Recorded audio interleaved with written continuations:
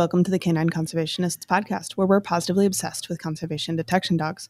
Join us every week to discuss detection training, canine welfare, conservation biology, and everything in between. I'm Kayla Fratt, a co-founder of Canine Conservationists, where we train dogs to detect data for land managers, researchers, agencies, NGOs, and just about anyone else who needs conservation detection dogs.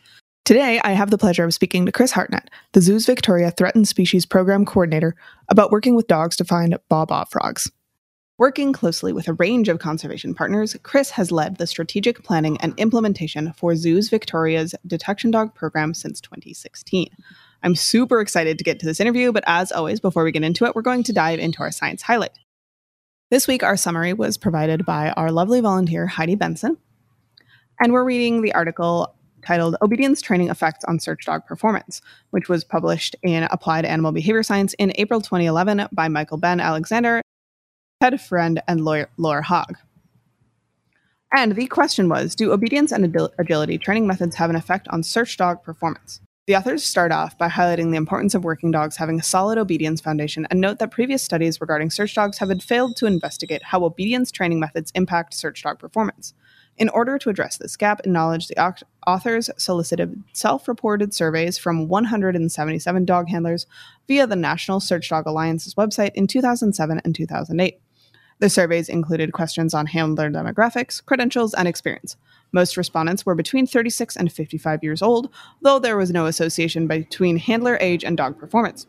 68% of respondents were women, and gender was found to be significantly associated with obedience training methods, with positive methods being more commonly associated with women than men.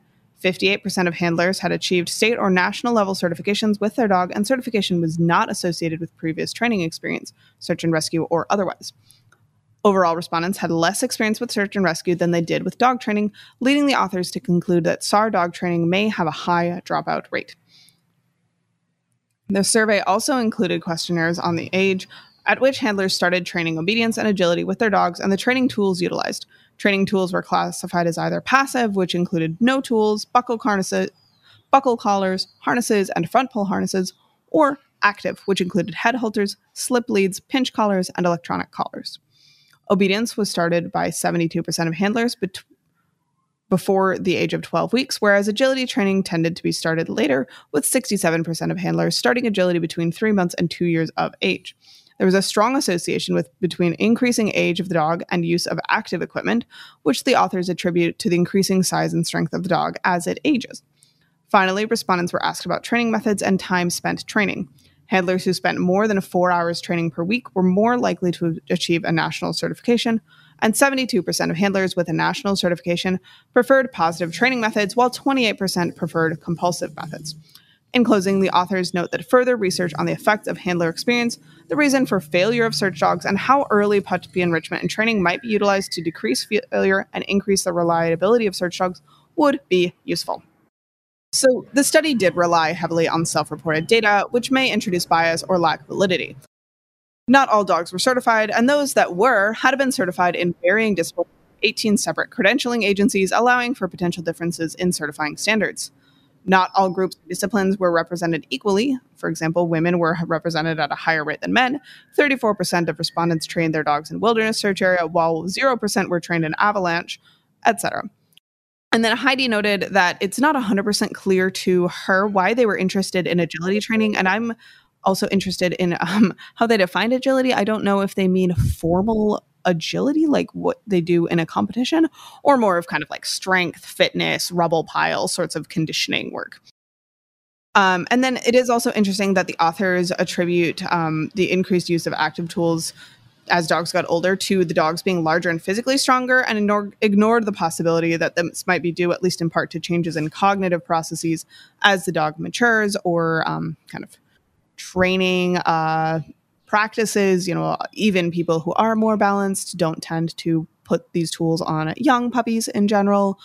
It also could be due to, as Heidi kind of hinted here, the dogs changing over time, and the authors or the trainers feeling the need to use these tools. And finally, it could also be that maybe an e-collar is only introduced at the point where the dog is doing larger wilderness search areas, so that just simply wouldn't be necessary until the dog is up to the point of doing that sort of work, which may not happen until the dog is a year or two old, or even longer potentially. So anyway, great article. Again, you can find that over in Applied Animal Behavior Science.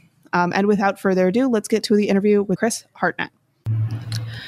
All right. So last thing before we get to the interview, I do want to let everyone at home know that I am recording from outdoors at a hostel in El Salvador, just like the episode you heard with Tony. So if you're hearing any background noise, unfortunately, that could be some compression breaks, or there is a 13-year-old child running around on an ATV. Hopefully we'll get more of the jungle and less of that, but I do apologize for the sound quality. Without further ado, Chris, thank you so much for coming on the podcast. Welcome. Hi, Kayla. Thank you for having me. Yeah, we're thrilled to have you here. So why don't we start off with just tell us about these baa frogs and what risks they're facing. Tell me a little bit more about them, because I don't even know what they look like. Tell me about them. Sure. So the baa frog it's not charismatic to look at, but we adore them. They're quite a small frog, quite sort of muddy coloured, so that they blend in with their environment. They are endemic to a very small region here in Victoria, Australia. So they're endemic, which means only found on the Baw Baw Plateau at Mount Baw Baw. So they are an alpine species, and they do spend quite a bit of their time burrowing down in mud and leaf litter. So really one of those species that's very cryptic and critically endangered. So we've been keeping an eye on them. They are one of our Zoos Victoria Fighting Extinction 27 species. So we pour a lot of effort, resources to actually making sure that species does not go over into the brink of extinction. Yeah, definitely. Well, and we talk a lot about charismatic mini-fauna on this lab, which is a term that I think Dr. Arim Gomez more or less coined, and we definitely put frogs in that category, frogs and bats and all of our other little guys. Yeah, so they, if they're spending a lot of time burrowing in leaf litter. Brown things. No, exactly. All the little brown things. So it does sound like they could potentially be quite challenging to find if they're spending a lot of time buried under leaf litter. Can you give us a little bit of an idea? So you said they're in this Mount Baw Baw region. About how big is that? What is the population looking like, or maybe what the population is like kind of last time you got a good count on them or a good estimate? Sure. So as I mentioned, they are quite difficult to survey. They are a very cryptic species. The estimate is that there are less than 250 individuals in the wild. They are subject to threats, which, particularly a threat which is putting amphibian species at risk globally, which is amphibian chytrid fungus. So we have seen a drastic reduction in the numbers of these frogs, particularly because they are only found in that small region. We don't have, I guess, the luxury of additional populations. We are focusing very strongly on that sole existing population, and as I said, really small numbers. And we are undertaking recovery actions such as captive breeding to build up the population size, and that involves breeding here at Zoos Victoria, and then structured release programs where we're reintroducing adult frogs as well as tadpoles and eggs into the wild to try to build up that population. Yeah, definitely. Yeah, 250 is not the sort of number we like to see for populations generally. A population of only 250 individuals or so, but also with a downward trajectory. So, year on year, our survey efforts are showing reductions in that number. Yeah. So tell us a little bit about prior to dogs, because as our listeners probably have already figured out, we're angling towards the fact that you are starting to use or have been using detection dogs to work with these baa frogs. What survey techniques were being used to try to find these baa frogs, get a good head count on them, or as good as one can do? Yeah, sure. So because the species is not highly visible, our researchers were relying on the calling of the male frogs to actually detect where they are. So essentially during breeding season, it's only a very limited window from October to November. The adult males will call. And so during population monitoring, the researchers were literally keeping an ear out for that calling, and then they would sort of have to dig down in sort of boulder stacks and leaf litter to see if they could actually find the individual that was calling. So a really laborious process, and so definitely one that was calling out for some improvement or another tool that could be used to detect these frogs. And that's where the detection dogs, we're hoping, are going to make a big difference, because if you're not just relying on the calling of adult males to find individuals, the dogs, if they're using scent, theoretically should be able to find Ball frogs of any gender and any age profile. So it's sort of not that reliance on that small window of opportunity when the males are calling. Yeah, well, and as I can imagine, doing these auditory surveys, you're super limited in a bunch of different ways. But not all species tend to have the same number of males and females in them at any given point in time. I don't know whether or not that's true for baa-baas, but regardless, at best, you're only going to be catching 50%. So tell us a little bit about what sparked the idea of trying out conservation dogs, and maybe tell us about the early days of starting to get the dog side of this project up and running. Sure. So I guess it's not an idea that's original to us. Prior to us embarking on having a detection dog program here at Zoos Victoria, we did a literature review. We looked at the global literature around working with dogs on various taxa, and we saw that, throughout the world, dogs have been used in conservation really successfully, mostly with mammals, but there were some instances of reptiles and frogs, and we were particularly interested in that because we do have quite a few reptiles and frogs on our fighting extinction list. So we initially had a proof of concept phase for this program. We worked with an independent contractor and his dogs. He had some border collies, and we chose a couple of species from our fighting extinction list, one of which was the Ball frog, to really test whether this could be done. And whilst we obviously did have all of that supporting literature and global work, we wanted to make sure that it could be done within the parameters that we work within. So in the very particular and challenging environment of Mount Baw, for example, with a highly cryptic species that does burrow up to 30 centimetres down under the ground. So we really set a challenge for this contractor and his dogs. And the results from that proof of concept phase were exciting, were positive. The dogs actually, after being trained using skin swabs and some exposure to live frogs at Melbourne Zoo, the dogs were able to detect Ball frogs in their natural environment. And so we used the learnings from that and the sort of impetus that we gained from doing that proof of concept study to frame the program that we now have launched here at Zoos Victoria, which is based at Healesville Sanctuary. It was a really important first step before we kind of went headlong into having our own program.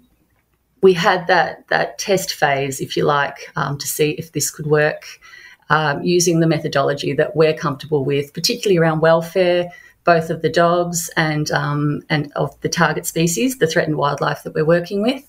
And those results were really promising. And here we are now with our own in-house program, our own team of trainers, handlers and detection dogs, and, going back to Mount Baw to further that training with this species. Yeah, that's really exciting. And it seems like a really logical way to go about it, starting with someone who is experienced and can do the experiment, do the pilot as a subcontractor before diving in headfirst with your own on-staff team. So tell us a little bit, particularly about working with these dogs with a very small live animal. What were some of the big considerations? Because I'm sure you all were very careful about ensuring that training and dog selection and protocols helped keep the frogs mostly safe. That is something that we haven't spent a lot of time talking about on this show for live find in particular. Yeah, and it's obviously something that we try to communicate as much as we can, that these dogs are not your average dogs. They're highly trained. They are specially selected. We need to make sure that they're going to be safe around wildlife, and not just the wildlife that they've been trained to detect, but anything else that they may have come across. We have kangaroos that regularly move through the environment, and they're big and they're mobile and certainly distracting, as just one example. So yeah, a lot of effort goes into making sure that the dogs actually don't pay a lot of attention to any wildlife that they may come across, that they focus on the job of detecting their target odour. And that comes with time and patience and adapting your training methodology to the individual dog. And obviously you have that key focus of welfare and safety, but you have to adapt your methods for the challenges that each dog presents. So we work with a lot of partners in our recovery programs for threatened species. And, some of these agencies, including ourselves, have been working on these species for several years, and they do have survey methodologies that have been successful. So we select our target species based on where there may be gaps that the dogs can help us address. And we see the dogs as another conservation tool. So are they going to be appropriate for any given species? What are those gaps? Will the dogs help us address those gaps? And then we work with our partners to ensure that everyone's comfortable with using detection dogs. And so when you've already done that groundwork, you're really setting yourself up for more success. Yeah, absolutely. No, that makes perfect sense. Canine Conservationists offers several on-demand webinars to help you and your dog go along in your journey as a conservation dog team. Our current on-demand webinars are all roughly 1 hour long and priced at $25. They include Puppy Scent Work, all about raising and training a conservation puppy, Found It, alerts and changes of behavior, and What You Looking For, teaching your dog a target odor. Find these 3 webinars along with jackets, treat pouches, mugs, bento boxes, and more over at our website canineconservationist.org/shop. Tell us about the early days of working with the dogs. Was there anything that surprised or challenged you and the subcontractor just as a team? It sounds like the detectability went well, but was that a smooth road, or did you hit any interesting hiccups along the way? Sure. So with Baw Baw frogs, what actually surprised me is how quick the progression was for the dogs. They started out with, sort of cotton swabs that had been rubbed on the skin of Baw Baw frogs at Melbourne Zoo. And then the dogs were training on those for a while. And then we set up a protocol where the frogs could be safely contained. And this is all under ethics approval. And then the dogs could actually sniff the containers with the frogs in them. And I was just so surprised at how quickly the dogs were able to leap from, the skin swabs to the scent of the live frogs and then to success in the field for Baw Baw frogs. I really thought that was going to be the more difficult species. We did actually, within that proof of concept, have the critically endangered plains wanderer, which is a mostly ground-dwelling grassland bird. And we thought, out of a frog that burrows and a grassland bird, obviously the dogs would be able to locate the bird more easily. But that presented some really unique challenges, and particularly with a species that is very rare, it was the difficulty in providing enough individuals so that the dogs could really get a solid scent picture. And that's always a challenge for us with the target species we have. They are all threatened. They're mostly critically endangered in terms of their status. So finding samples is probably the most challenging aspect of what we do. We got further with the Baw Baw frog work than we did with the Plains Wanderer work, purely because of a lack of opportunity, not wanting to expose any individual bird to, that sniffing element of the training for too long or too frequently. So that's a work in progress and something that we will keep going with now that we have our in-house program. Yeah. Oh, that's interesting. So do these birds kind of co-occur with the Baw Baw frogs? So is this something that you were hoping you could have the dogs go out and work with both species at the same time and kind of get a 2-for-1 with the surveys? Or what was the thinking with cross-training the dogs on those birds as well? So very different environments, and each with their own challenges. And we would, have potentially 2 different dogs, or a couple of dogs that are sort of more specialist in that alpine environment, and then a different dog for the grassland environment. And we do work with a number of grassland species, so it may be that we sort of bunch those together based on that similarity of habitat. But in terms of, Plains Wanderer and Baw Baw frog, very different environments. And we selected those 2 species because there were those gaps in the survey methodology that we thought dogs could help with. I see. I see. Yeah, and I suppose if you say that the Baa frogs are found on a mountain and the Plains Wanderer has a name of the Plains Wanderer, that makes sense that they're not in the same place. Just showing my lack of understanding of the Australian continent. It's a good question, though, around the grouping of the species that we have as our target species, and selecting dogs to work on those different species as well. Yeah, I know that's something that Heath Smith of Rogue Detection is a big proponent of, and it's something we think about a lot, especially when you're working with animals or targets that might be extremely low find for the dogs, or hard to confirm. Is there something else that could be of conservation or ecological interest to cross-train the dogs on? So that was where my mind went before actually kicking into gear, thinking about the names of the animals and whether or not they are likely to be in the same place. Yeah, absolutely. It's a big consideration when you think that there's potentially going to be a lot of survey effort for the dog without a lot of reward, and we really have to manage their motivation to keep working and make sure that they're enjoying it. And they want to have a little party and celebrate when they find their target. So yeah, definitely something that we have in mind when we're working with threatened species, and just really how to manage that.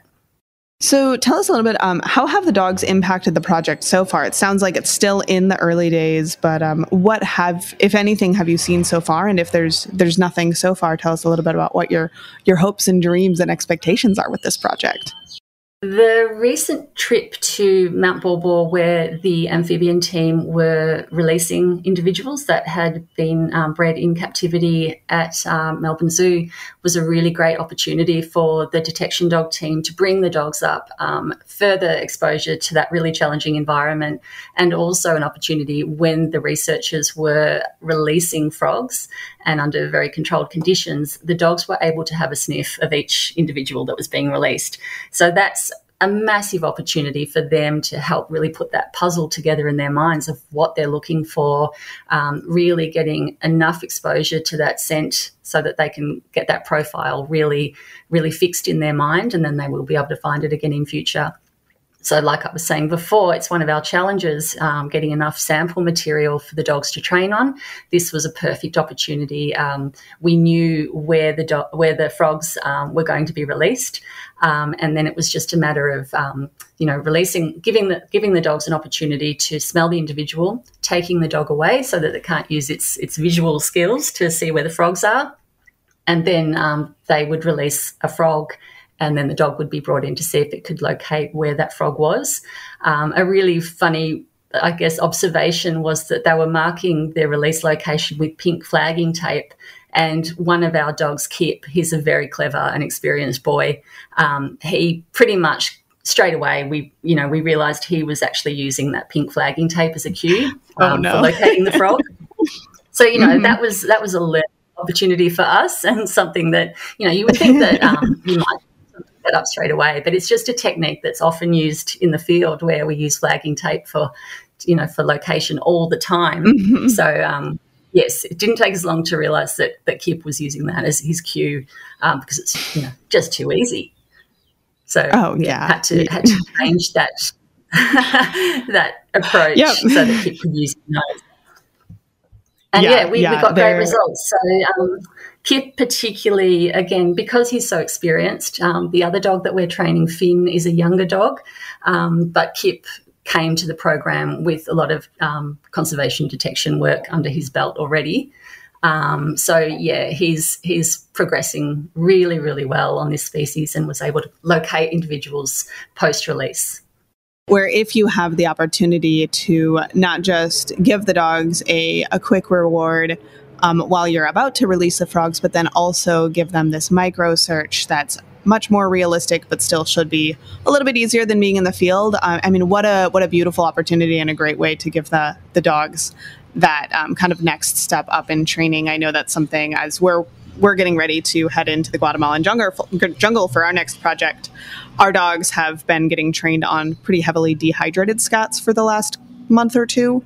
And I'm very excited to hopefully be able to get on the ground and get them out and find some known samples of fresh scat, because in kind of the lowlands of the Guatemala rainforest, the scats are going to be very far from dehydrated, and I'm very excited to be able to get the dogs some quick hits and rewards for that. It's just something that's so important as you're moving the dogs from those early stages of training into more field readiness.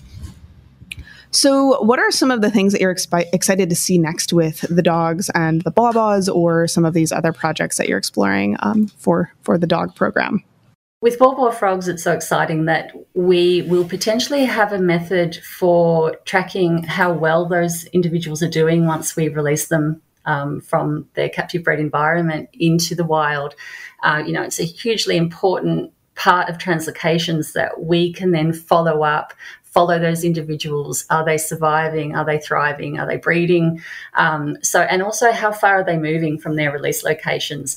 All of these pieces of information that are going to help us plan the management of the species, track their progress, and sort of make sure that the recovery actions that we're undertaking are making a difference.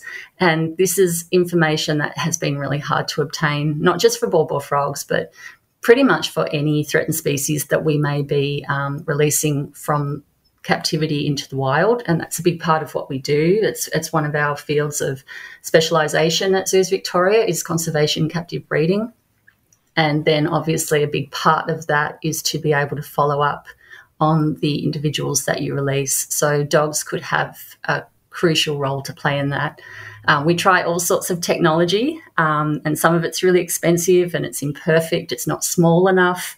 How do we attach it? That type of thing. And dogs just seem to be such a natural fit for this kind of work. They do this naturally with the right training. I think they could surpass a lot of the technology. And also another role that I see as critically important is finding individuals that are suitable for bringing into our captive breeding programs, because we need to manage the genetics of these small captive populations and sort of be cycling new genetics in, new founders. And so the dogs could help us find individuals to do that. And that's such an important contribution to the recovery of a lot of these species. Absolutely. Okay, that makes perfect sense. So, and I don't know whether or not you're ready to share this sort of information, and it's absolutely okay if not.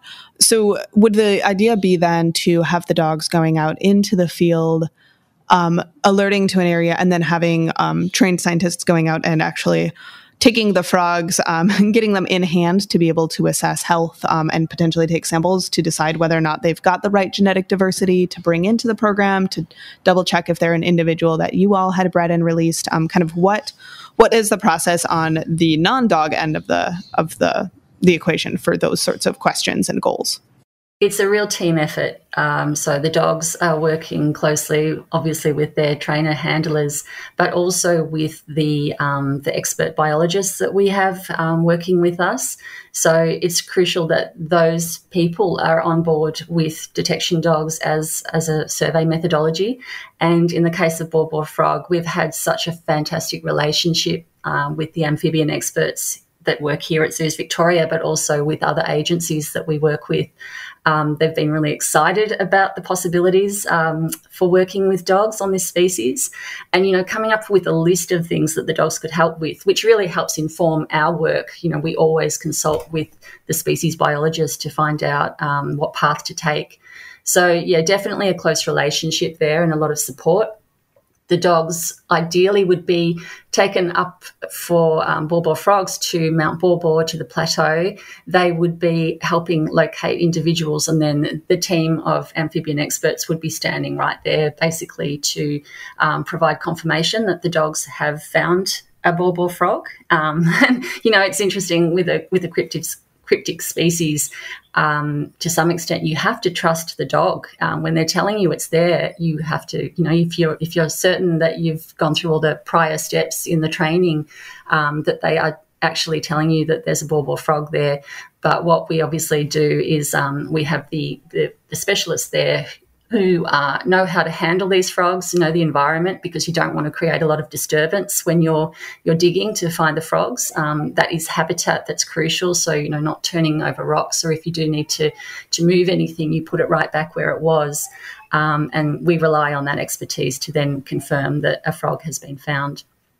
And then depending on the application at the time, the priority at the time, they may collect individuals to bring into captive breeding, or it may just be about monitoring the health, for example, of individuals, and therefore getting a better sense of the health of the population.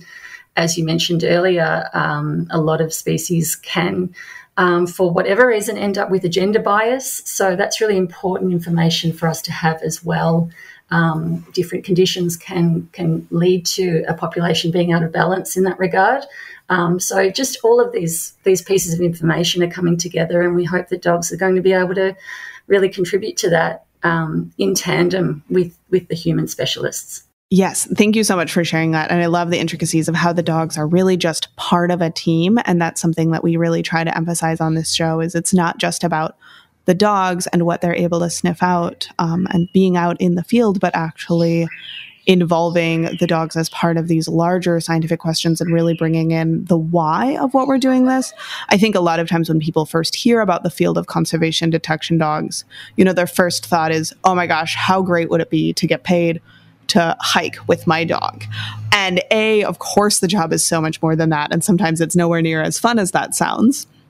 And B, I think the people who I see tending to last in this field and the people who are really successful and are able to deal with the handler lifestyle tend to be people who are really excited about the outcome of this methodology and what the dogs are actually contributing to. And often, to me, what is the most inspiring or interesting part of this work is not at all the dogs, but actually what's happening as soon as the dog has found something. So yeah, thank you so much for sharing that. And there's just so much that you all are doing in this project. It's so interesting. So do you have any favorite interesting, funny, cool, or maybe frustrating stories that you would like to share from the training or the field, the early stages of implementation that you'd be willing to share with us all? So the training side of things, I'm sure that our wildlife detection dog officers would have plenty of stories to tell you. It's not something that I'm as involved in. I'm sort of more involved in the oversight and the management and the coordination of the program. But I was certainly very present in that proof of concept phase, and heading out into the field with the wonderful contractor Luke and his two beautiful dogs. I was just, as you were saying before, I was so impressed with the way people and dogs can cooperate, and it's a beautiful thing to see humans and dogs just being on the same page and getting each other. It's just so exciting, the possibilities of that. And I do remember going up to Mount Baw Baw, not a particularly fit person, being a bit city-bound, and making our way up these very, very steep paths, climbing over logs that were chest high, these massive fallen trees, and falling behind, because the amphibian team are so fit and used to that environment. And one of the dogs, maybe being a herding dog, being a border collie, he was just staying behind and making sure that we, kept as a group and making sure that he would wait for me while I was catching up. That was just adorable, sort of looking up the hill and thinking, hang on, I can't see anybody. And then beautiful Rubble, he would appear at the top of the hill, ears up, just, making sure, checking in that I was catching up. Oh, Rubble, that's so sweet. That sounds like a very, very border collie thing to do too. I just love that dogs are such great team players as well. It's something that obviously we value in conservation. When people can work together, that's when we make a difference. And then the fact that dogs just do that so naturally as well. Yeah, absolutely. I think they do tend to make pretty good coworkers. So as we're wrapping up here, is there anything that we didn't talk about yet that you want to make sure gets across, or anything you wanted to circle back to or expand on before we go? We're working on growing the program here at Zoos Victoria. We have a facility with some really lovely kennels and exercise yards here at Healesville Sanctuary, and we do have space for up to 5 dogs. Currently, we have 6 dogs in the program, and we're quite flexible in our model of where the dogs come from. It's more about whether they pass the assessment of having all the right qualities. So a couple of those dogs do go home with one of our wildlife detection dog officers. They are her companion dogs, but also being trained for the program. And then there is another dog that is the companion dog of a second one of our staff members as well. So we do have 3 dogs currently living in the Detection Dog Hub here at Healesville Sanctuary. And, you know, a lot of work goes into making sure those dogs are comfortable with that kennelled environment. A couple of them have come from rescue shelters and foster homes. And so it's just really about making sure that the dogs can transition really nicely into our program. And they do have a really great life. They have the company of other dogs. They get a lot of exercise, a lot of stimulation, lots of play, really good food. I'm quite jealous of the amount of effort that goes into their food preparation. I wish someone was doing that for me at home. So, yeah, just working with each individual dog and the challenges that they may present on their sort of learning in their learning process, and particularly if they have come from a background that had a lot of instability, they may have been surrendered. We do have one dog that was sourced from what we call a pound here, where he was just the family that had him couldn't deal with his energy levels, but he is just such a beautiful addition to our program, and he's a very happy dog now that he's got a job to do. Oh, yeah, we love to hear that. We've got several dogs on our team that actually, 3 of our 4 conservation dogs here were rescues that were all more or less the same story. They were a little bit too crazy for their people and, ended up at the shelter here. And, now they're all very happy. My older dog Barley is currently lying on my foot. Oh my gosh, going back to the diet that they get, I completed a short internship at the Cheyenne Mountain Zoo several years ago, and I just remember the first time I was learning to prepare the hippo diets that I just remember thinking, wow, I would really like someone to do this for me, and wow, these melons look really good. Like, I would love to hire a zookeeper or a zoo nutritionist as my personal chef. This seems like the way to go. Yeah, definitely very well looked after. Yeah, certainly. It's and honestly, a lot of even just kind of dog people, especially kind of the capital D, capital P dog people of the universe, are also tend to be very highly dedicated to their dogs' food and nutrition, and I love that for all of our working dogs. Thank you all so much for listening. And Chris, thank you so much for coming on the podcast. We learned a lot from you. And I hope everyone at home is feeling inspired to get outside and be a canine conservationist in whatever way suits your passions and skill set. You can find show notes, transcript, donate to Canine Conservationists, and join our Patreon over at canineconservationists.org. Until next time.